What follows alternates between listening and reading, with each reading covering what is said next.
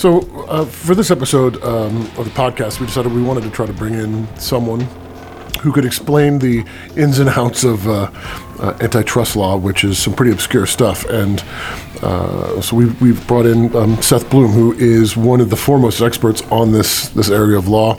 He worked at the Justice Department during their sort of landmark case, antitrust case against Microsoft. And I think it's important for us to take a look at this issue because of the monopolies that are right now destroying journalism by stripping out our ad revenue. And so we can really understand exactly how that works, why it's problematic, and what the government can do and is not yet doing. I'm John Stanton, and this is The 30.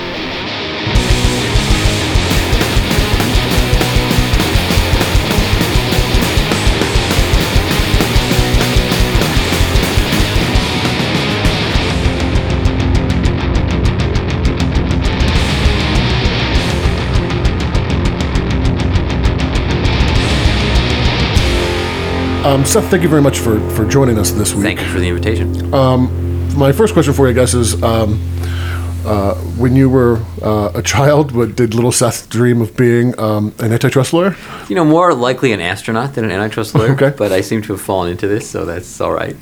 Well, I mean, give me a little bit of a background on that. Sure. Like, how did you end up becoming Well, a lawyer? I've been how to becoming a lawyer or becoming an antitrust lawyer? Antitrust lawyer, yeah. So I was working at a law firm in D.C.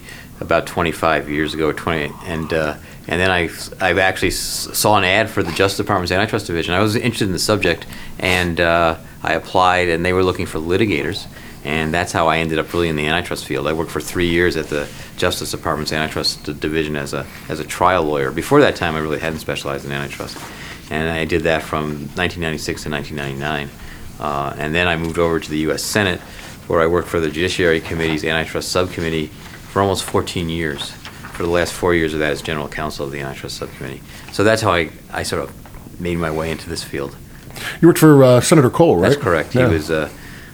He was a four-term senator, 24 years as a senator from Wisconsin, a Democrat from Wisconsin. When I started, he was the ranking member on the antitrust subcommittee and eventually became the chairman as the Democrats took control of the Senate. In 2001, they lost it, and then in 2006. And so I was there till the end of 2012 when he retired. He was an interesting character. I covered him a little bit, and I always liked talking to him because he was one of those kind of members that when you were talking to them, you had to be very careful in how you asked questions, and then you had to be very careful to listen to all of his words and the words he was not saying. That's true. When he would answer questions. And he's a very unusual senator. He got his start in business. His family started the Kohl's chain, which started as a grocery store chain in Wisconsin, and then obviously is today sort of a mid-price department store chain nationwide. His family sold the stores went public in 1987, and he was the CEO up until that time, and then he decided to do something else. He did two things. One of them was to run for Senate, and he won. But the other one was to buy the Milwaukee Bucks NBA franchise, which was quite a coup for him. He bought that franchise for $17 million in 1987, as I recall the number. Wow. And it was sold in 2005 for $500 million. Wow. So Oh. that was a very smart investment. Yeah, right? Yeah. But he was very unique because he was a wealthy man and he self-financed his campaigns. So working for him on the staff meant one didn't have to worry about fundraising and what the fundraisers wanted. They were completely free of that. He self-financed his campaigns, and that was one of the things that was unique about him. It was unique that he was a pro sports owner, the only one in the Senate, I think before or since. Yeah. And but he was a very smart man, and really was, although he was chairman of the antitrust subcommittee, he wasn't a lawyer. He was a businessman. He was very much into it. What was the consumer's interest? Very practical, and you could definitely talk to him. And he was a joy to work for. It was really enjoyed it. I was there, as I say, almost 14 years. So, yeah. Well, so if you could do me a favor, because I'm an idiot and a little simple-minded, and so if you could explain exactly what it is that antitrust law is and how that interacts with our lives. That's a very good question. I mean, antitrust law in the United States started around 1890 when they passed the Sherman Act, the first statute. And the point of it is to protect competition for the benefit of consumers. And there's a saying in antitrust law, it's to protect competition, not competitors, which is sort of a paradoxical saying, because how can you have competition without competitors? But the idea is that the point of it is to remove hindrances to competition, so that as much as possible your competition leading to lower prices and higher quality and innovation. Now that's sort of the theory of it. The problem is that antitrust is a very vague law. There's 3 essential provisions. One of them says that combinations, conspiracies, and restraint of trade are illegal. That's Sherman Act Section 1. Another one says that attempts to monopolize, monopolization is illegal. And that's Sherman Act Section 2. And the third main provision is Section 7 of the Clayton Act, which prohibits mergers which may tend to substantially lessen competition. All those terms are very vague. What is monopolization? What is a restraint of trade? What is substantially lessening competition? And so there's an enormous amount of discretion left to those who enforce the law. The government that decides whether or not to bring antitrust cases, or private parties can bring cases. But ultimately the judge has to decide, what kind of conduct violates these statutory provisions, and it's really vague and very discretionary. So you see antitrust go back and forth over the years in terms of the vigorousness of its enforcement. And but that's my basic primer on antitrust. It's really looking after consumers to make sure they realize the benefits of competition in forms of lower prices, better quality, more innovation. And I can get more detailed than that. Well, I mean, it does sound to a bit, though, that like determining a monopoly or determining something that violates antitrust is a bit like porn, right? You know it when you see it. Although different people seeing it will still see differently. And that it changes kind of over time, depending on how the country is and the thinking on things. That's interesting. Absolutely true. And we saw an enormous amount of vigor in antitrust 100 years ago, when in Teddy Roosevelt time, and I guess this is 2019, so actually now it's a little past, maybe 105, 110 years ago, and then we saw antitrust get a little bit quiet over the say from the 1970s, 80s, 90s, and some critics would say it went to sleep. And particularly in Republican administrations like the Reagan administration, like the George W. Bush administration, and it was taken over with a view that, the Chicago School, which is a complicated area. Robert Bork was a primary advocate of the views of the Chicago School, and something called the Consumer Welfare Standard developed, which I think, and we can talk about it more, but antitrust is supposed to serve consumer welfare. To me, that's fine, but some people interpreted that to mean, a limited role for antitrust, only if prices really went up. And some conservatives, so that commentators felt that way, so the room for antitrust to operate was really reduced. Now I think we've seen antitrust come back into the fore, and we see it as a topic of presidential debates, as we saw, in the last, this is the date of this is mid-October. We had a debate a couple of days ago. It was a major subject, and it was also actually the second question asked of the first Democratic presidential debate. And I, in my years of following presidential debates, which are more years than I care to admit to, I had never heard antitrust as a topic at all. If they had presidential debates at the time of Teddy Roosevelt, maybe it would have been, but they didn't. So it's really moved to the fore, and we have a convergence of the left and right on this right now, which is really interesting, because the left has always been suspicion of big business or monopolies, companies growing too big, and that's been the truth. But the right has sort of favored a limited role for government intervention. But now we see, particularly when it comes to tech companies like Google, Facebook too, we see an enormous amount of criticism coming from the right, and I think a lot of that comes from suspicion that these companies like Google and Facebook are biased against conservative, which of course these companies hotly deny. But at least people like Senator Hawley of Missouri, Ted Cruz of Texas, and the president as well are very suspicious of Google, and they say, well, they're not allowing conservative voices to rise. So they favor looking at Google, Facebook too, from that perspective, and the left, people like Elizabeth Warren. Let's break them up, and Senator Blumenthal is another example from the left. So we see this convergence of the left to right now favoring really strong antitrust enforcement, at least when it comes to these big tech companies, which is it's a unique moment. And as I say, it's a major topic of debate now in political life. Well, I do think that there was I think as much as the public certainly is aware of antitrust, it has always been something that was a historical fact, right? Like for us, like Standard Oil, right? Standard Oil guys with monocles and top hats and you know 3-piece suits and the robber barons. Right, the robber barons, right? And it does seem that now that image, that cartoonish image, is being replaced with tech bros and sweater vests and Chuck Taylors, you know, and like $50,000 Rolexes, and That's right. And it's interesting that this is, in this moment in our history, this is sort of happening. Yeah, it is interesting. I mean, the thing about it is, I think antitrust is a flexible doctrine. So there's been a lot of discussion. Does it need to be updated? And I'm of the view that it really doesn't. That the doctrine, because of the vagueness of the statute, really is flexible enough that it was originally going after railroad monopolies in the 1890s, and now it can go after tech monopolies in the 2010s and 2020s. I think the statute and the theory works for both. So we just have new forms of economic power and people that want to employ antitrust. And it's also had a populist view. You know, it was one of the reasons it started was small farmers felt they were being exploited by the large railroads and large food processors, and so you know it had this populist view and support. And we see it again today, where people are suspicious of really big companies, and you know, some people, not everybody, but some people are, and it has a real populist appeal, and that's why somebody like an Elizabeth Warren can so prominently feature it on her platform.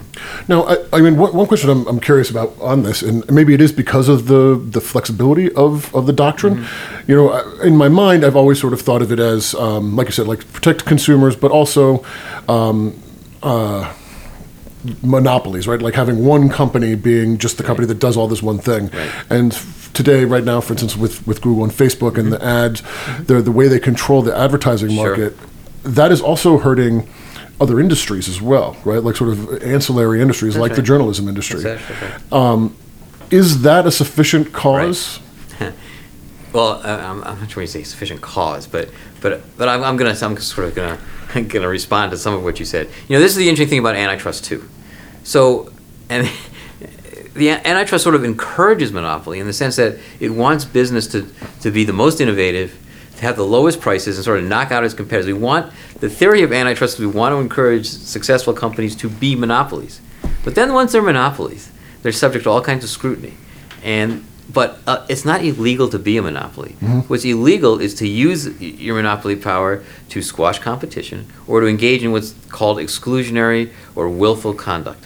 And engage in illegal acts of monopoly maintenance. That line is really hard to draw, but that's something to keep in mind about monopoly. Now, when we think about Google and Facebook and their control over 60% of digital advertising, and over 90% of new digital advertising, I guess is the statistic.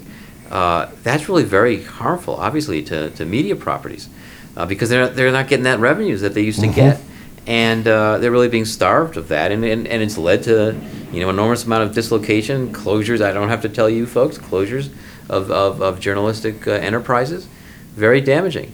But for one to build an antitrust case about that, one has to find things that Google or Facebook does that's exclusionary. That's designed to suppress competition. It's not merely the size alone that makes them a target for antitrust. Could you talk a little bit more about actually the size question? I think because I think, again, as a layman, I sort of always think that this is a question of just size. Right, but it's not. It's not a question of just size, as I say, and this is why Robert Burke called it the antitrust paradox. We encourage companies to become monopolies. That's thought to be a good thing, but it's when they abuse their monopoly power that's thought to be a bad thing. So it's more than just size, and it's what they do with their size, and.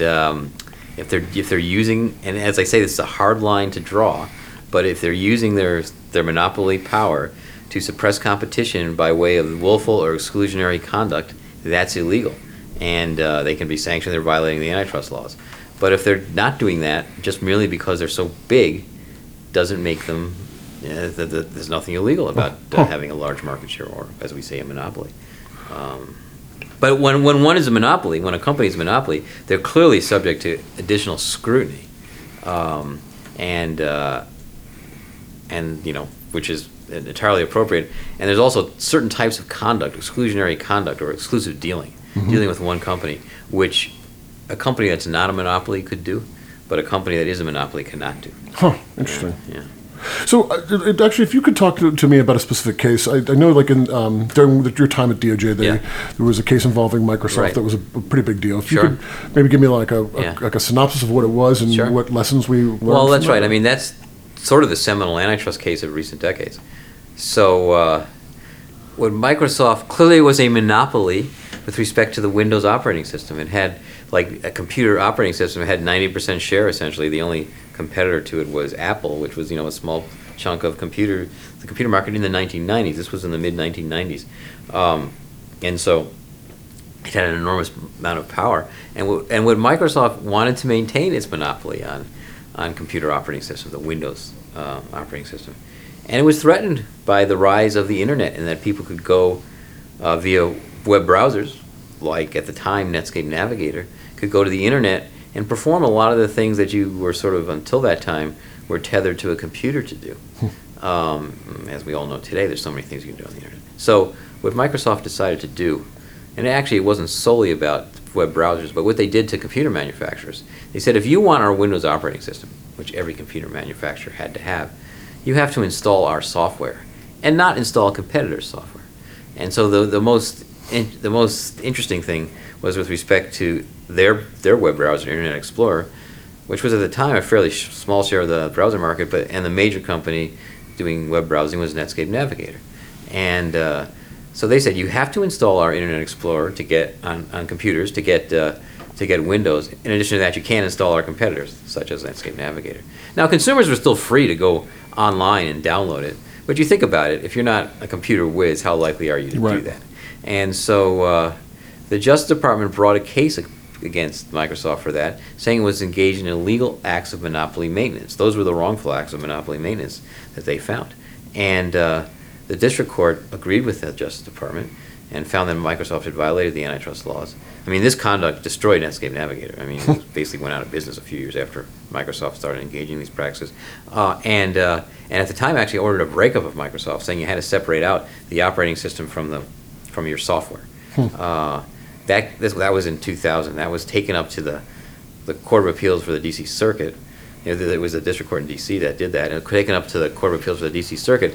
And then they had a very interesting result of that. They upheld the finding of liability, that Microsoft had violated the antitrust laws and had engaged in illegal monopoly maintenance. But they reversed the breakup. And they said that the district court hadn't shown enough reasons why Microsoft had to be broken up and there had to be a greater showing. They remanded it down to the district court. So they didn't rule it out, but they said to the district court, you've got to show better reasons.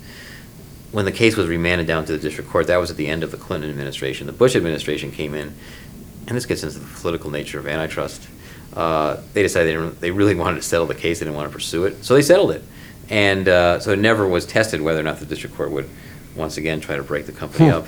And they settled it for restraints on Microsoft's conduct for 7 years, such as they couldn't do this kind of practice anymore, and certain other types of practices. They had to make their operating system open to new forms of software, what were called middleware.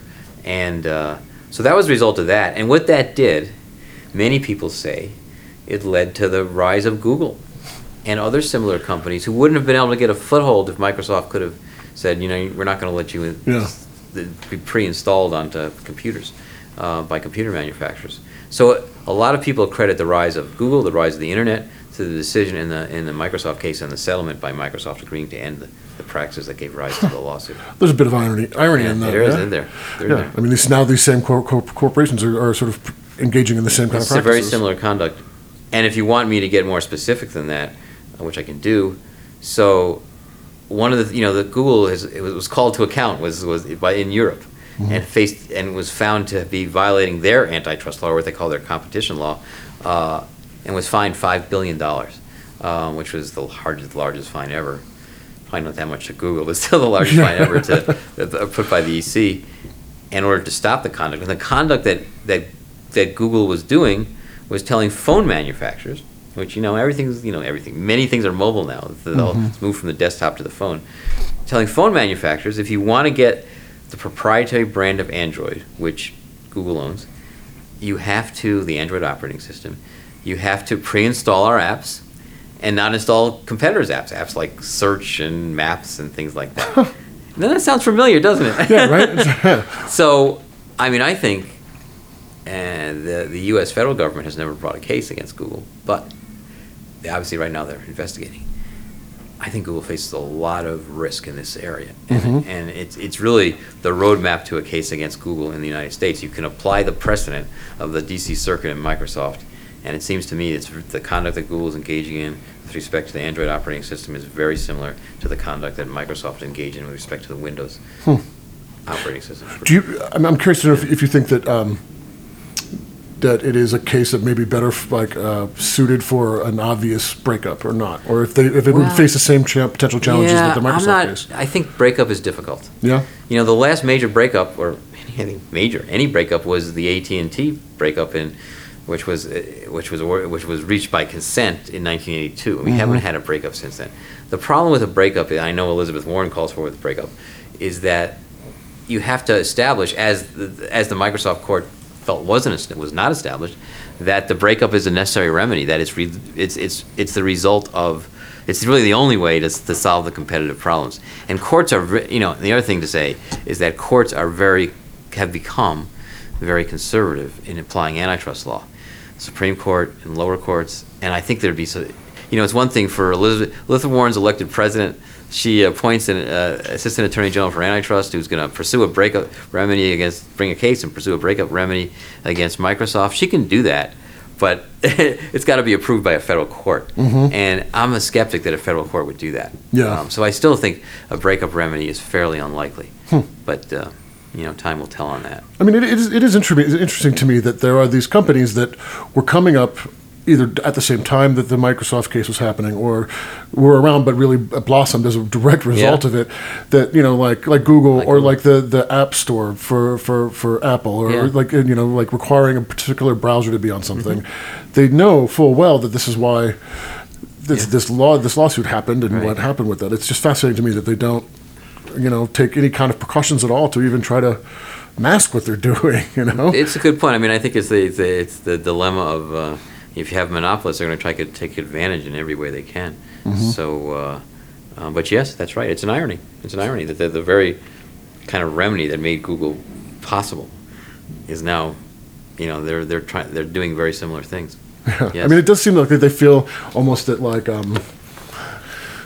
almost like the too big to fail kind of theory, or like that they're so integral to the world that they shouldn't be. That's probably right. Now, the other thing we haven't talked about, and you asked me to talk about antitrust generally, and I've alluded to it, but the political nature of antitrust. Yeah. Because antitrust is so discretionary and there's so much room, the enforcement of it is very political. And now, antitrust practitioners, the Antitrust Academy will be horrified by me saying that they think they have some great, highly elevated body of law, and it's left for the antitrust priesthood to elucidate. And we're not affected by politics, but that's quite the contrary. The people that are enforcing the laws are officials appointed, by the president and confirmed by the Senate, and the judges are politically appointed, and there's so much discretion. So I think one of the reasons that Google has got a fair shake until the last year or two is because they were a very popular company, and particularly in the Obama administration, they were very well tied into the Obama administration. Many senior executives of Google then went over to the White House, left working at Google, and had a lot of tech jobs in the White House, and they raised a lot of money for Obama. And it wasn't a popular thing in the Obama administration to be pursuing an antitrust case against Google. And I think there's where the political nature of antitrust was really felt. Things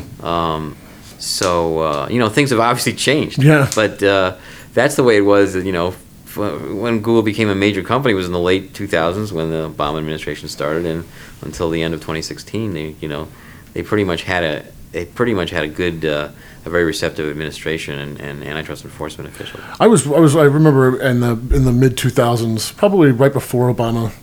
But then definitely escalating during his administration, the number of lobbyists that I knew in D.C. who were being eaten up by Google. Everybody had an account with them. I mean, I had friends of mine who told me that they had accounts with Google and they were not doing almost anything at all. But then they were convinced that they had basically bought up everybody, so that there would be nobody to work against them. They hadn't bought up everybody, but there were a lot of people they bought up. Yeah. It's true. There was also a sort of a lobby against them, but they had a tremendous amount of political power. What I know that the one thing we have not yet talked about a little bit is the state AG investigations. Yeah. What do you make of those, and sort of what do you think about what's going on? So I have sort of mixed views of that. Number one, if you think 48 state AGs plus DC and Puerto Rico, that's amazing. When have you heard of that? But you think about most of those state attorneys general offices, smaller states, their antitrust division. We have the Justice Department has an antitrust division of hundreds of people. Their antitrust, the federal Justice Department, their antitrust division may be one or two people. Right. They're not really equipped to launch a major investigation of Google or prosecution of Google on antitrust grounds. But there are a few large states, states like New York, Texas, Illinois, a few large states that do have that kind of thing. So the number 48, it may be like 4 or 5 that are really significant that are numbers. doing it. Yeah. But it does say. So that's the one side of it. On the other side of it, to have 48 states investigating, when also you have the Justice Department investigating it and taking it over from the FTC a few months ago, this was handled by the FTC until June of this year. That's really something. I mean, the Justice Department would not have taken that case to do nothing. They're certainly going to launch a serious investigation. I think when you have the confluence of 48 state attorneys generals, the DOJ, newly taking it over, and then the political issues I mentioned from right and left, I think Google's in a lot of trouble because they're being, and it really sets the stage. They're being sort of attacked from all sides or investigated from all sides, and it really sets the stage for a major antitrust case to be filed against them. So we're in a unique moment in that regard. And also keep in mind antitrust investigations take a long time, so probably at least a year from when it started, which was like over the summer. So next summer. So who knows where we'll be next summer? Who knows who will be running the Justice Department's antitrust division? Yeah.